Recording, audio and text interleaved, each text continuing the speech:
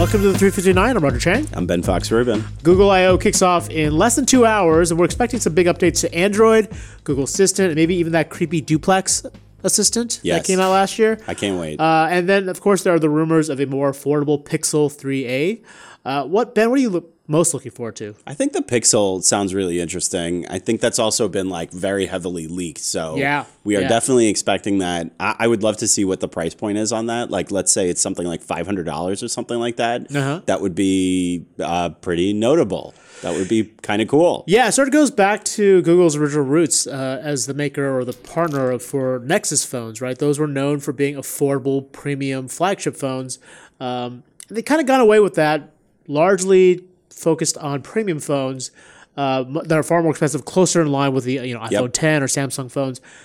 They've clearly felt a lot of pressure, so I'm also looking for those 3A, the Pixel 3A. The other element that I think is interesting is the Android Q is expected to show off support for foldable phones. Yes. That would have been great, but I feel like after what happened with the Samsung Galaxy Fold, they're probably going to underplay that element. I don't really see them leaning in too heavily. It'll definitely be one of many elements I think they'll talk about with Android Q. Do you have a guess for what you think Q stands for? Quaker oatmeal cookies. Okay, sure. That was a terrible one. That was a terrible one. Sorry. I was going to say quiche. Quiche? Yeah. Quiche isn't a snack.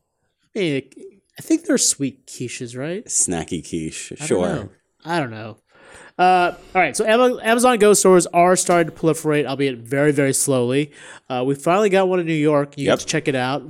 Tell me about, why should we care about this Amazon Go store? Okay, so this one just opened today at Brookfield Place. It's an upscale mall near the World Trade Center. The big difference here, because this is the 12th Amazon Go store, so what's actually different here is that this is the first Amazon Go store to accept cash. Ooh. So Amazon Go was literally created to get rid of cash, cashiers, lines, all that other stuff, so you could literally walk in and walk out in a couple of seconds. There's been a lot of blowback to the concept of going cashless because it's really considered to be exclusionary to certain people that either don't have a credit card or don't have a phone. So this is Amazon's effort to respond to that. So what was it like being in that store, and was there someone who took the cash? How did that work?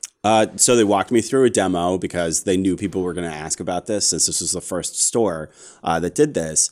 And essentially what you do is you get to a greeter, and the greeter lets you in, and then you walk around, get everything that you need to get, and then you go to a little counter, and somebody will basically scan in all your stuff and give you a paper receipt, and it's not exactly as techy as you would expect an Amazon Go store to be. It's just like any other store, basically? Yes, but you don't have to have a special app, and you can just pay with cash if you want to. So from that regard, it is now more inclusive. It does feel like it defeats the whole purpose of that Amazon Go store, though, doesn't it? Yes. Okay. No kidding.